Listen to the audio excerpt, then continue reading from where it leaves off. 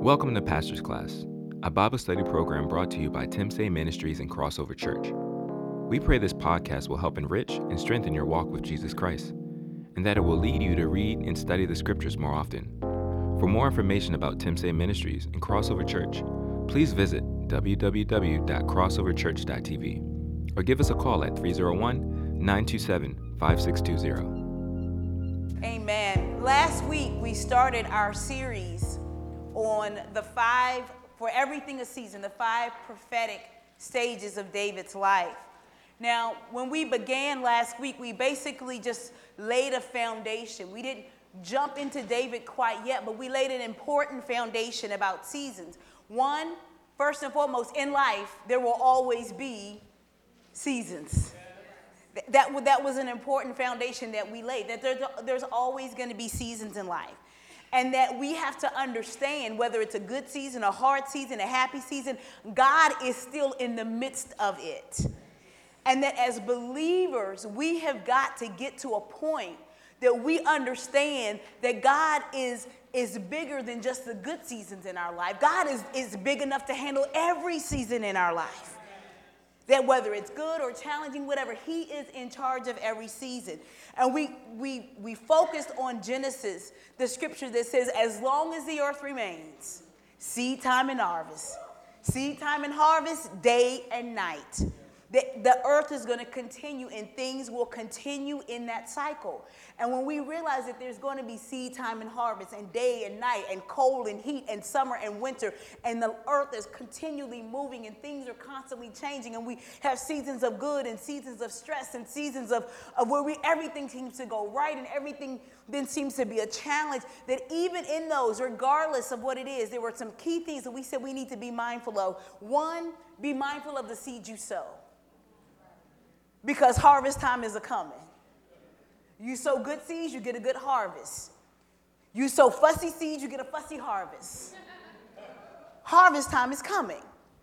And we have to realize that. We realize that because we know that whatever season we're in, we're not going to be in forever. We need to live in expectation and preparation of the next season to come. I mean, don't get stuck wherever you are. And that can be good or bad. Don't get stuck there. Be in expectation that it's not going to always be this way. So God, help me prepare for the next season of my life. The next thing we said is that, and this is key, that you can bear fruit in every season. That's what Psalm 1 tells us. It says, that blessed is the man that walks not in the counsel of the ungodly, nor stands in the way of sinners, nor sits in the seat of the scornful. But his delight is in the law of the Lord, and in his law he meditates day and night, and he shall be like a tree planted by the rivers of water, bringing forth fruit in every season. In every season. That people are looking at your life when you're in a rough season.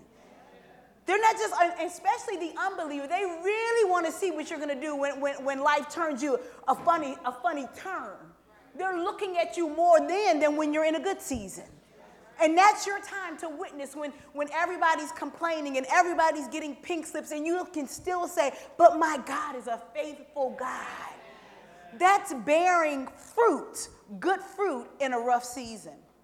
Finally, we said that seasons are essential to our spiritual and personal growth and development. It's how we grow. Just like babies grow. They grow because they go through different seasons of life.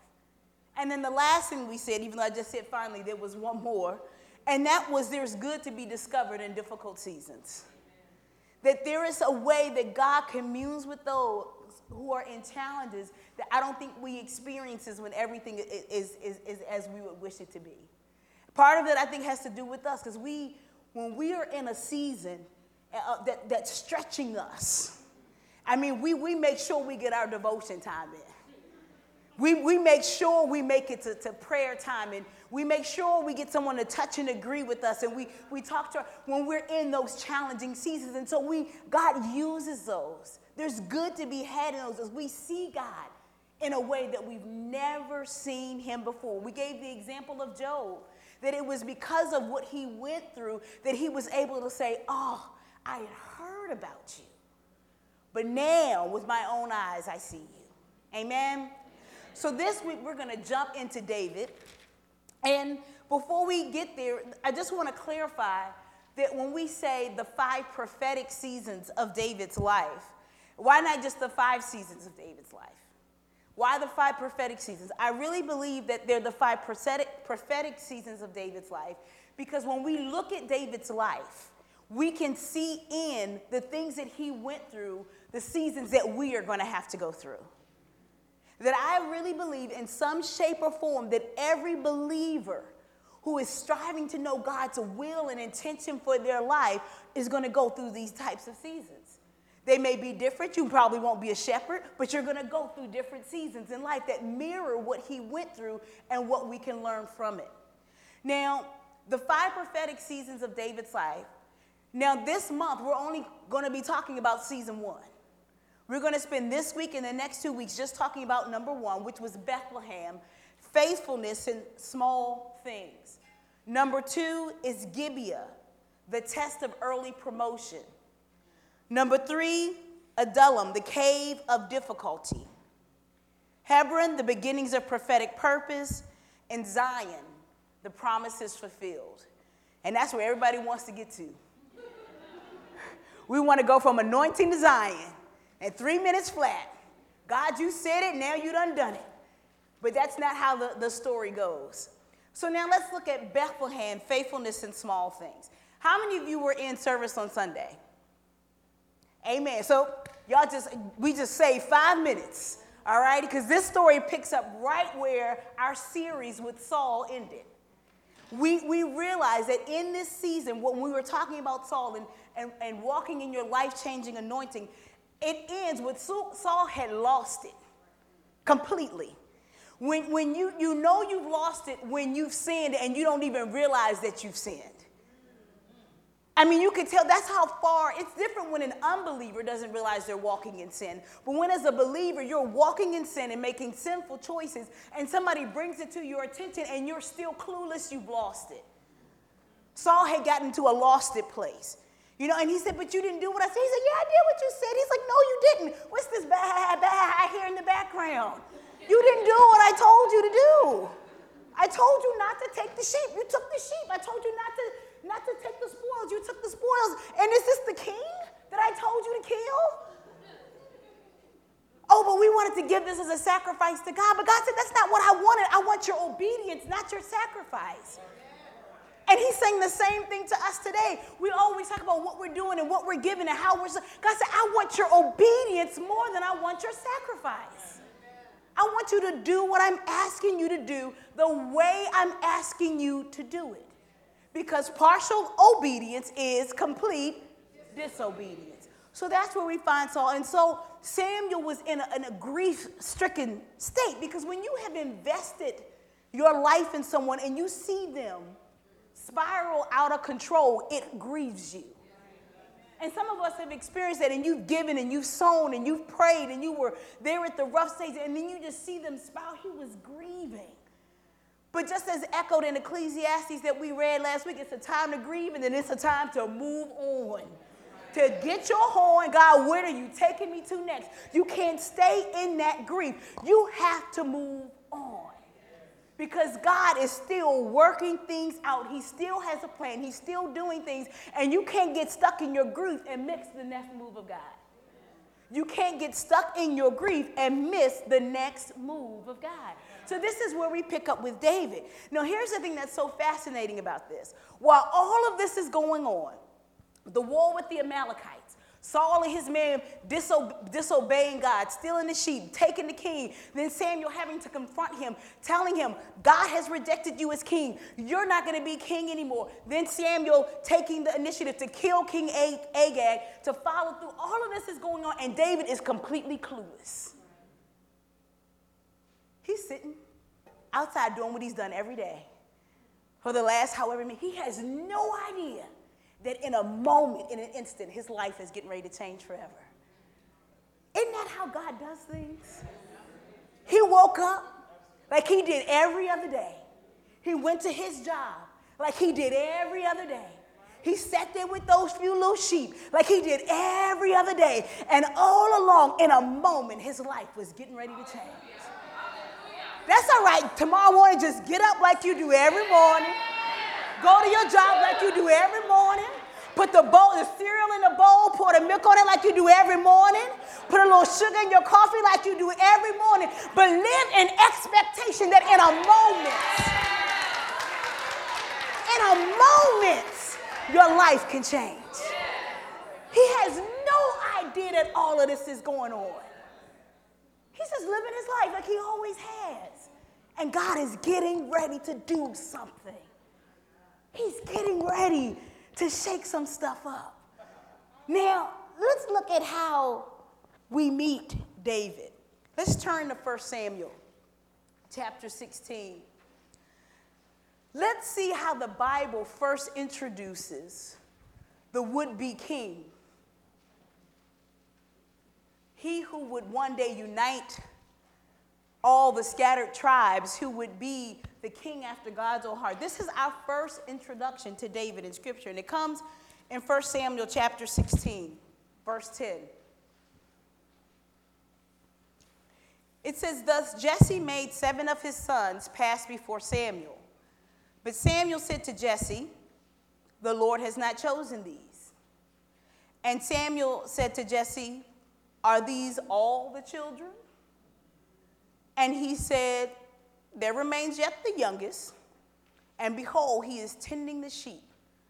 Then Samuel said to Jesse, 'Send and bring him, for we will not sit down until he comes here.'"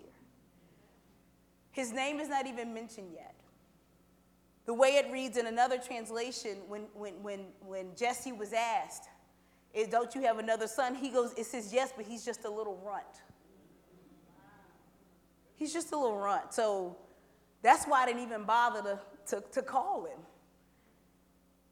As Pastor said in this series, Samuel was like the most famous person in all of Israel. He had been leading the country for generations. So Samuel comes to your house and you don't even bother to get your youngest child? But he didn't. He's like, he doesn't even matter. This is your Bethlehem season. There's some things that happen in your Bethlehem season. It's not the prettiest season. It's not the most flattering season. But there's some great lessons to be learned in Bethlehem. Because there's great lessons to be learned in every season. One of the first lessons we learn in Bethlehem is that life is one of divine intentionality, not coincidence. Your life is one of divine intentionality and not coincidence. Let's look back. Now the Lord said to Samuel, going back even further, "How long will you grieve over Saul?" This is the beginning of 1 Samuel 16. "Since I have rejected him from being king over Israel. Fill your horn with oil and go. I will send you to Jesse the Bethlehemite, for I have selected a king for myself among his sons." When I say that your life is intentional and that God operates in intentionality, it was not a coincidence that David was born and living in Bethlehem. That was not a coincidence. It was not by chance that his father was Jesse. That wasn't by chance. And if we go back several generations, it was not by coincidence that several generations prior that there was a famine in the land of Bethlehem. And a dear husband by the name of Elimelech took his wife and his 2 sons, and they moved to Moab to escape the famine in Bethlehem. It wasn't a coincidence that once they got to Moab, their sons would marry Moabite women. It was then not a coincidence that both the husband and the sons would both die, and Naomi would be left with 2 Moabite daughters-in-law. And it was not by chance or coincidence that one of those daughters-in-law would decide that when she was going to go back to Bethlehem, that she was going to abandon everything she knew to follow her mother-in-law. Have you ever heard of such? You knew that had to be God. I mean, who does that? And so she leaves everything. She said, I'm leaving. Your God will be my God, and your people will be my people. All along, God has intentionality in what's happening. And then only God could intend for a grief-stricken widow twice over, both the woman and the mother, then to meet a relative who would then marry this widowed woman, who happened to be the kinsman redeemer, who would then give birth to Obed, who would then give birth to Jesse, who would later give birth to David, so that when God is saying that there's a king in Bethlehem, that all along he had this thing worked out. He's intentional. He's intentional. Before Samuel was born, he had a plan for David's life. When Hannah was still crying at the altar, praying for a son, he had a plan for David's life. Do you want? He's intentional. They didn't know all of that was going on. She was still grieving and hurting, and God is saying, if you just hold on. And then God's plan is so big and so intentional, I guarantee you're not going to see all of it. Because, see, they didn't get to see all of this. And then that same intentional God, some 1,000+ years later, would send his own son to the very same Bethlehem, not just to redeem a family, but to redeem the world. He's intentional. No, we would think that things don't just happen. He's an intentional God. And that's one of the things that we can learn in this Bethlehem season, that God had a plan for your life. He had a plan. Turn to Jeremiah chapter 1.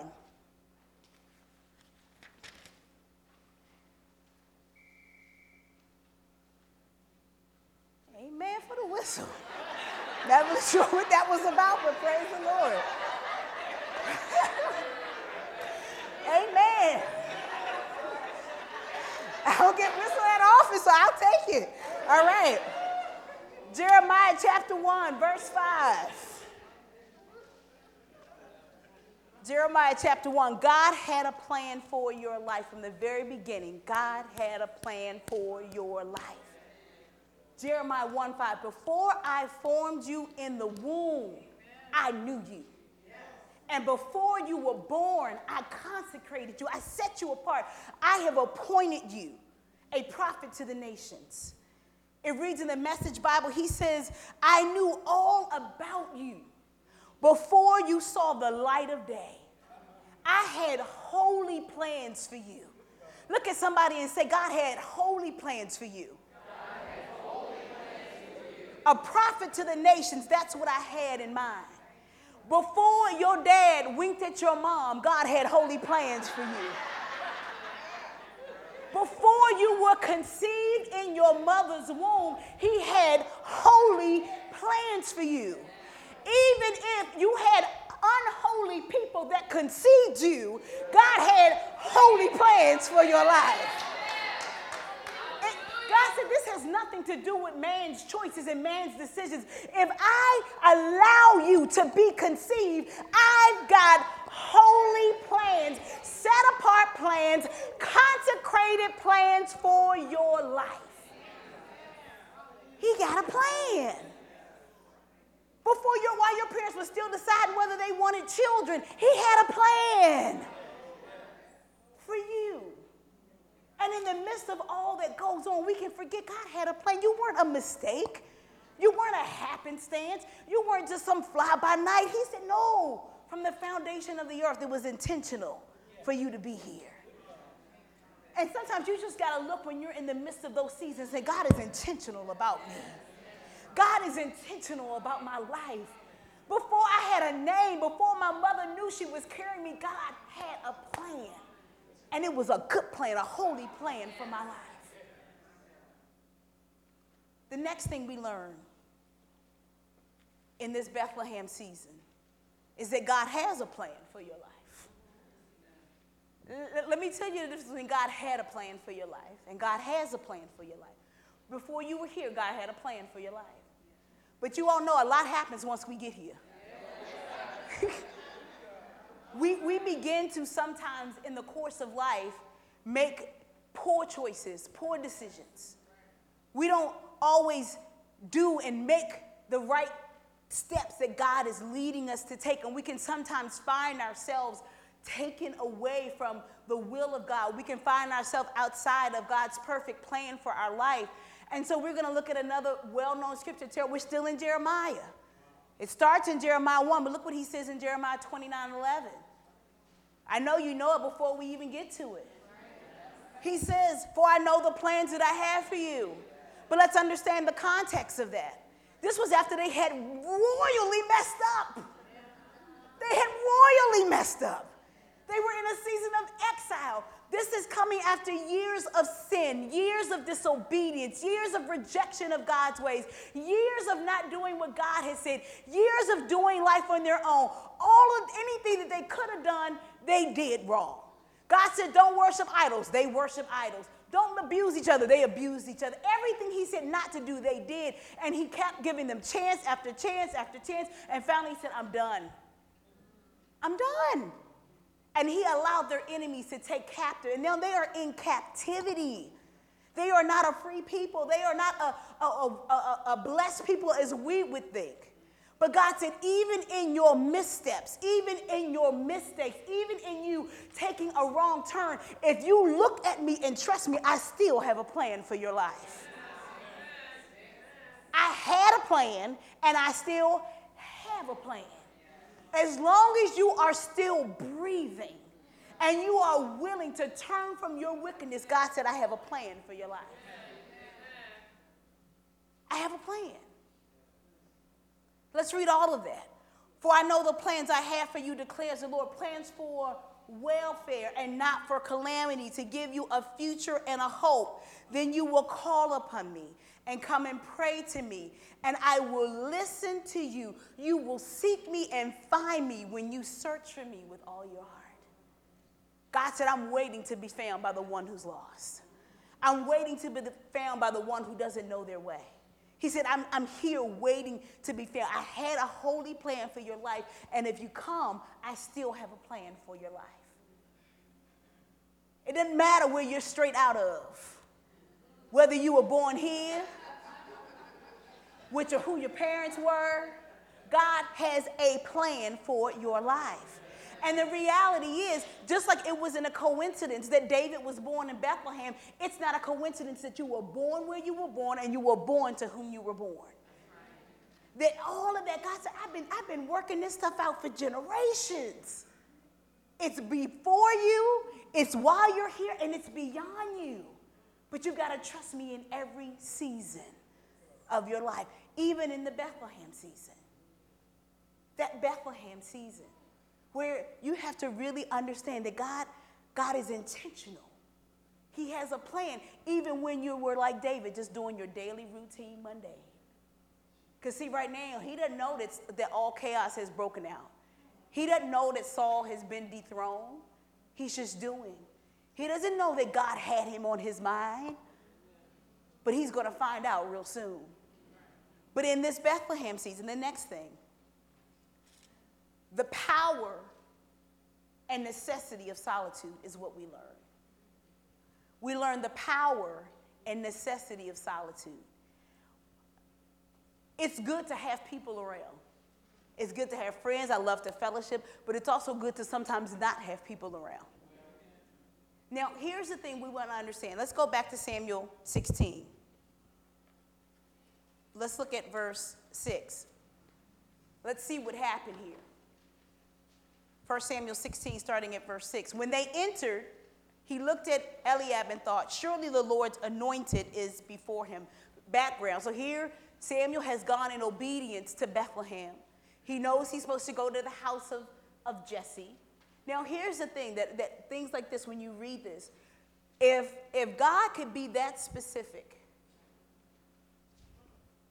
leave where you are, get the horn of oil, go to Bethlehem, go to Jesse's house. He only had to say one more thing, and get David. He didn't. He said, get the horn of oil, go to Bethlehem, go to Jesse's house. Why didn't he just tell Samuel the whole story? Because the reality is we never know the whole story. God wants to keep us in tune to his will, his move, and his spirit. And you know why else? I think God likes to shock us. Because can you imagine Samuel? They look, oh yeah, this guy, oh man, look at this dude. Oh, he's great. He looks tall. He looks great. Oh, this has got to be the one. No, that's not the one.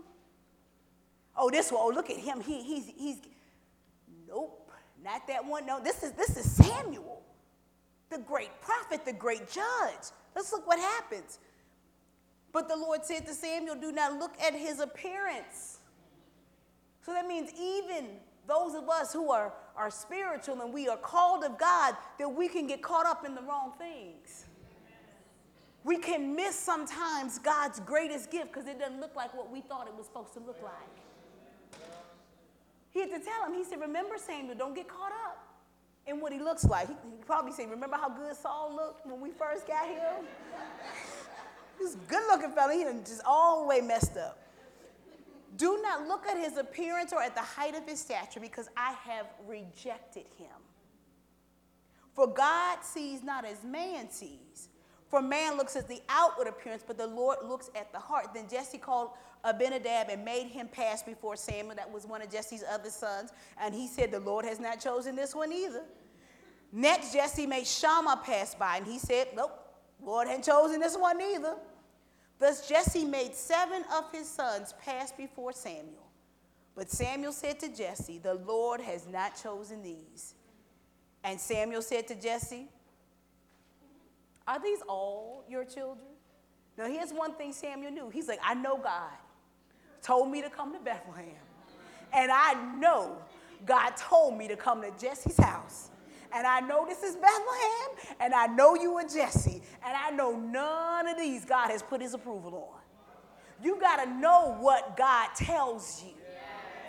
Don't start shifting stuff because it doesn't look the way you thought it was going to look.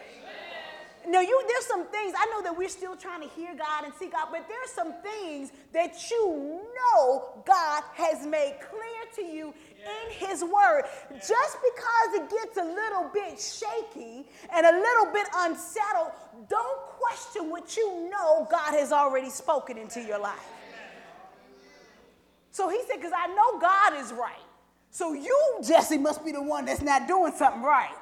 I know I'm at the right house. Do you have another son? That's how confident Samuel was about the word of God in his life. Are we that sure of God's word in our life? So that even when we have upheavals and things that upset us and bring tears to our eyes, are we still confident that God is for us and not against us, because his word says that he is? That when upheaval happens, we can still say, I am the head and I'm not the tail, even though I may look like it. Are we that confident? He's like, I'm not going to shift. This is where I'm supposed to be. If you're on a job and you know that's where you're supposed to be, don't let a nasty coworker deter you from your purpose. Don't let a disgruntled supervisor keep you from fulfilling what God has called. If you gave a testimony, stood up, and I know God put me here, don't let trials make you begin to question God's divine ordering of your steps. Because it doesn't look the way that you thought it was going to look. And so Samuel's like, no, wait a minute. I know what God said. Sometimes you got to say that to yourself. I know God put me here. I know that this is the marriage that God called me to. I know that these children are a gift from God. I know God said that fruit would bear good. I know. And you got to say those things, even when it doesn't look like it. He said, you got another son. Yeah, this little boy out there taking care of them few little sheep. He said, that's the one. That's who I want. But let's understand something in that simple line. There remains yet the youngest, and behold, he's tending the sheep. We're talking about the power and necessity in solitude. See, a lot of times when we think of David's shepherd life, we think he was like Huck Finn. Like he had his cut off jeans and straw hat, sitting under a tree, letting the sheep, And actually, that's how some of the pictures look in the Sunday school lessons. He's just like, he's in chill mode, Sheep walking around, got a little staff. That was not the life of a shepherd. It's a nice picture, but it's not the life of a shepherd. It was a hard life. It was a hard life. In fact, historians say that for the most part, families would use a servant to be the shepherd of the sheep if they could afford it. But when they couldn't afford it, they gave it to the youngest. Anybody hear the youngest? Right, see? The ones you can push around, just give it to the youngest. Somebody got to do it. I'm not doing it. And so that's why he was the youngest. Nobody wanted to do it. It wasn't a fun job. It wasn't a good job. It wasn't any glory in it. There was no glamour to it. And because of the nature of the job, most of the day and evening, he was by himself. He was outside by himself. Just him and the sheep. They don't talk. They don't listen too well either. And that was his life for years. This wasn't like a 1-week job. It wasn't a temp job. This was his life. This is what he did day in and day out by himself. So much so that when the most famous man in Israel comes to his house, they don't even bother to come get him. Because out of sight, out of mind. He's alone. And a couple things can happen when you're alone. You can get into a state of loneliness or depression, or something miraculous can happen to you. And that's what happened to David. In all those years of solitude, something miraculous happened.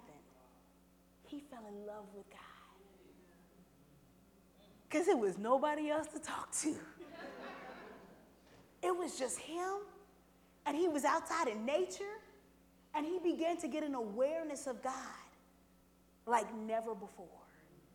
And so when you're in your Bethlehem season and you find yourself in seasons of solitude, and you find yourself kind of almost wanting, there's good to happen in your season of solitude. One, it matures your relationship with God. And the reason I say it matures your relationship with God, we can understand that David had a relationship with God, and so did his family. They were raised in a traditional Hebrew household. They were taught the word of God. They were taught the law. So he had a foundation. His brothers had a foundation. But as we continue in the study of David's life, we'll see something in David that we don't see in his brothers. And it has to do with the ability for him to just be alone. Look at someone and say, it's okay to be alone sometimes.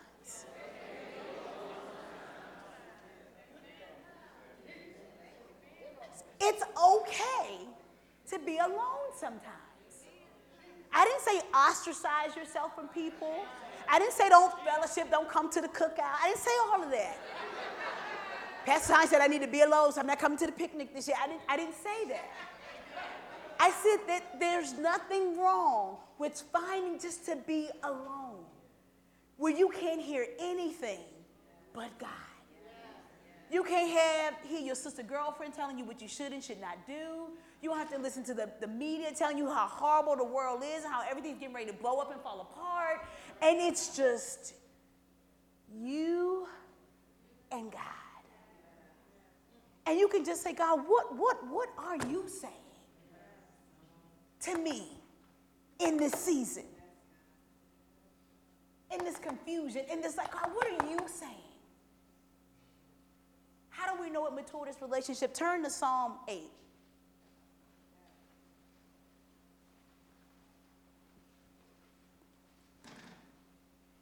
We're going to start at verse 3.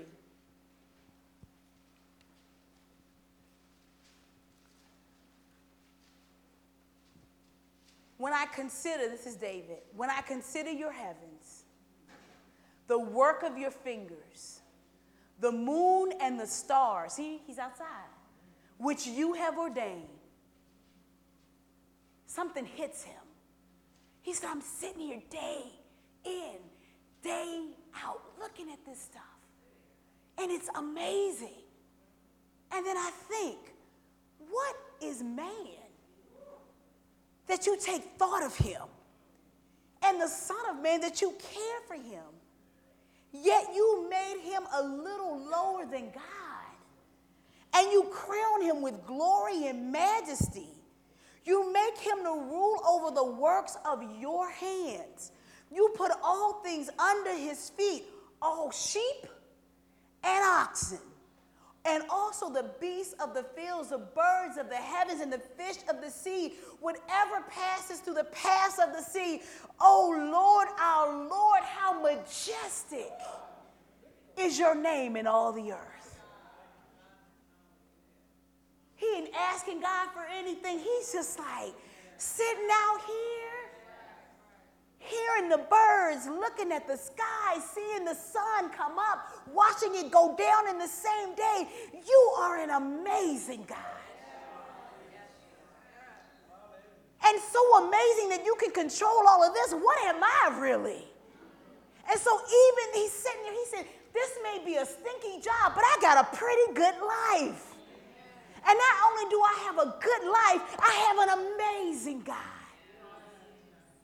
That happens when it's just you and God. He's just talking to God. He said, who am I? Who am I? Who are we? Who are we that God even, the same God who makes sure the sun rises and sets, listens when you're crying. That amazes me. The same God who's concerned about earthquakes and turmoils and national upheaval is concerned when you have a pain in your back. The same God. And David says, you're amazing. In that season of solitude, when you're in your Bethlehem season and life is small, and you don't have all the accolades and the praise, and no one's calling your name and telling you good job and well done, and no one's singing a song about you like they would do later. There's no one singing David. No one's doing that. It's just him and God. But this is when he gets to know God. So that when they start singing the song, it doesn't go to his head because he remembers who his God is. Because he said, before y'all was singing, I was out there with them dirty sheep. It was just me and God.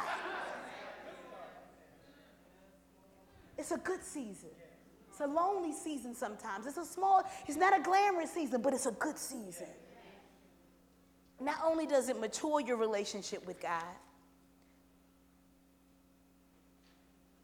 it develops the worshiper in you. I honestly believe, and this is just from observation, there are people who sometimes may struggle to worship in the context when we're here. If you learn to worship at home, when it's just you and God, you won't have a hard time worshiping in front of people. Because when it's just you and God, you lose yourself. And when that spirit of worship wakes up in you, you could care less who is anyone or anywhere around you. It develops something in you. Turn the Psalms back. Go back to Psalms 8. We're going to read the first part of that this time. And it says from the mouth, Psalms 8, verse 2. Remember, in this season of solitude, it develops the worshiper in you. Psalms 8:2. From the mouth of infants and nursing babes, you have established strength because of your adversaries, to make the enemy and the revengeful cease. Reading it from the Living Bible. You have taught the little children to praise you perfectly. May their example shame and silence your enemies. You were born to worship. It was part of that plan, when he said, I had a holy plan for your life, part of that holy plan was to worship God. You don't have to make little children worship God.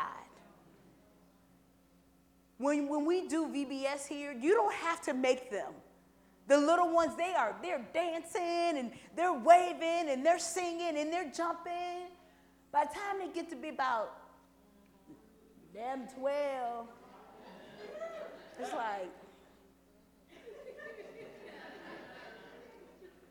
something begins to happen, because now is the season they have to develop their own relationship with God.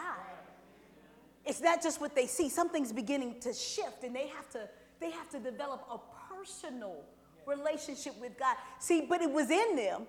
All we gotta do is show them the tape from 5 years ago, and they were dancing and jumping around, because it's just in them to worship God. It's in them. But when we begin to go through life, even as adults, we become so self-conscious about what we look like, about what we're wearing, about what size we are, about how our voice sounds, that we focus more on us than we are on the source of our worship. But when it's just you and God, the worshiper that was created in you in the womb comes to life.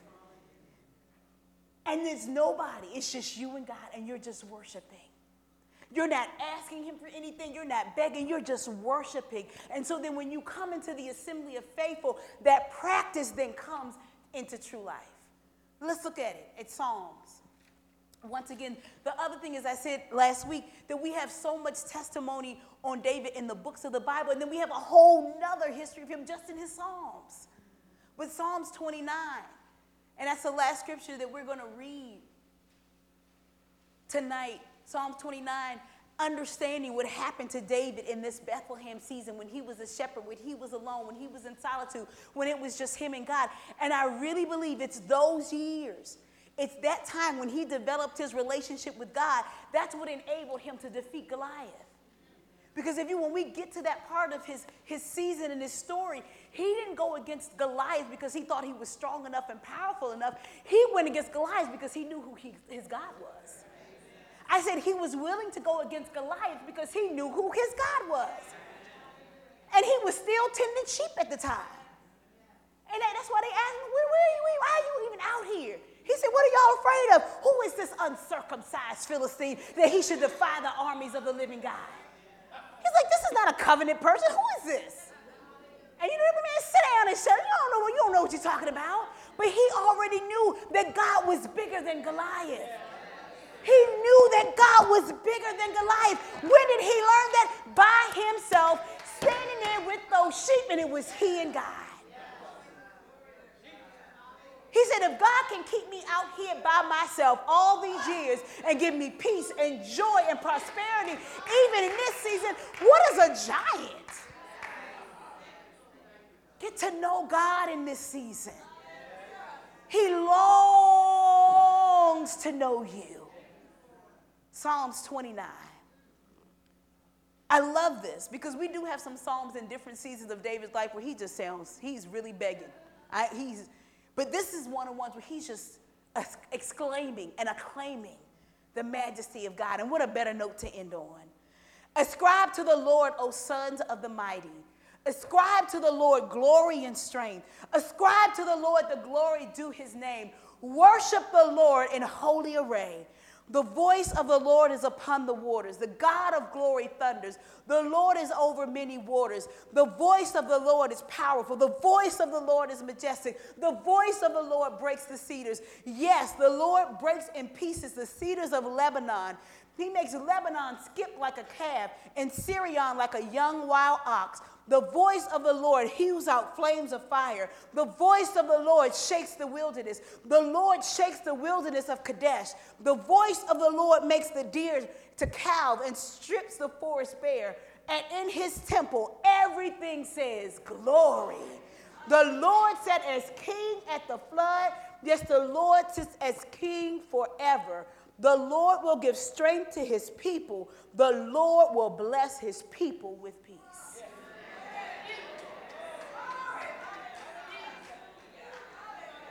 How could he talk about the voice of the Lord? Because that's all he had here. He was in a season, that's all he could hear. And he understood the voice of the Lord is awesome. It is great. It is powerful. It reveals majesty and truth. And it put him in a place of communion with God. Your Bethlehem season. Small beginnings. But God is doing a great work. Amen. Let's stand to our feet. Thank you for listening to Pastor's Class. We hope you enjoyed this program. For more messages and Bible study teachings, please visit www.crossoverchurch.tv or give us a call at 301-927-5620. If you live in the D.C., Maryland, or Virginia area, come visit us at our home location, 5340 Baltimore Avenue, Hyattsville, Maryland, 20781. Pastor's Class is a weekly Bible study that occurs Wednesday nights at 7 p.m. at our home location. We would love for you to join us. May God bless you and guide you as you continue to study to show thyself approved in the grace of Christ Jesus.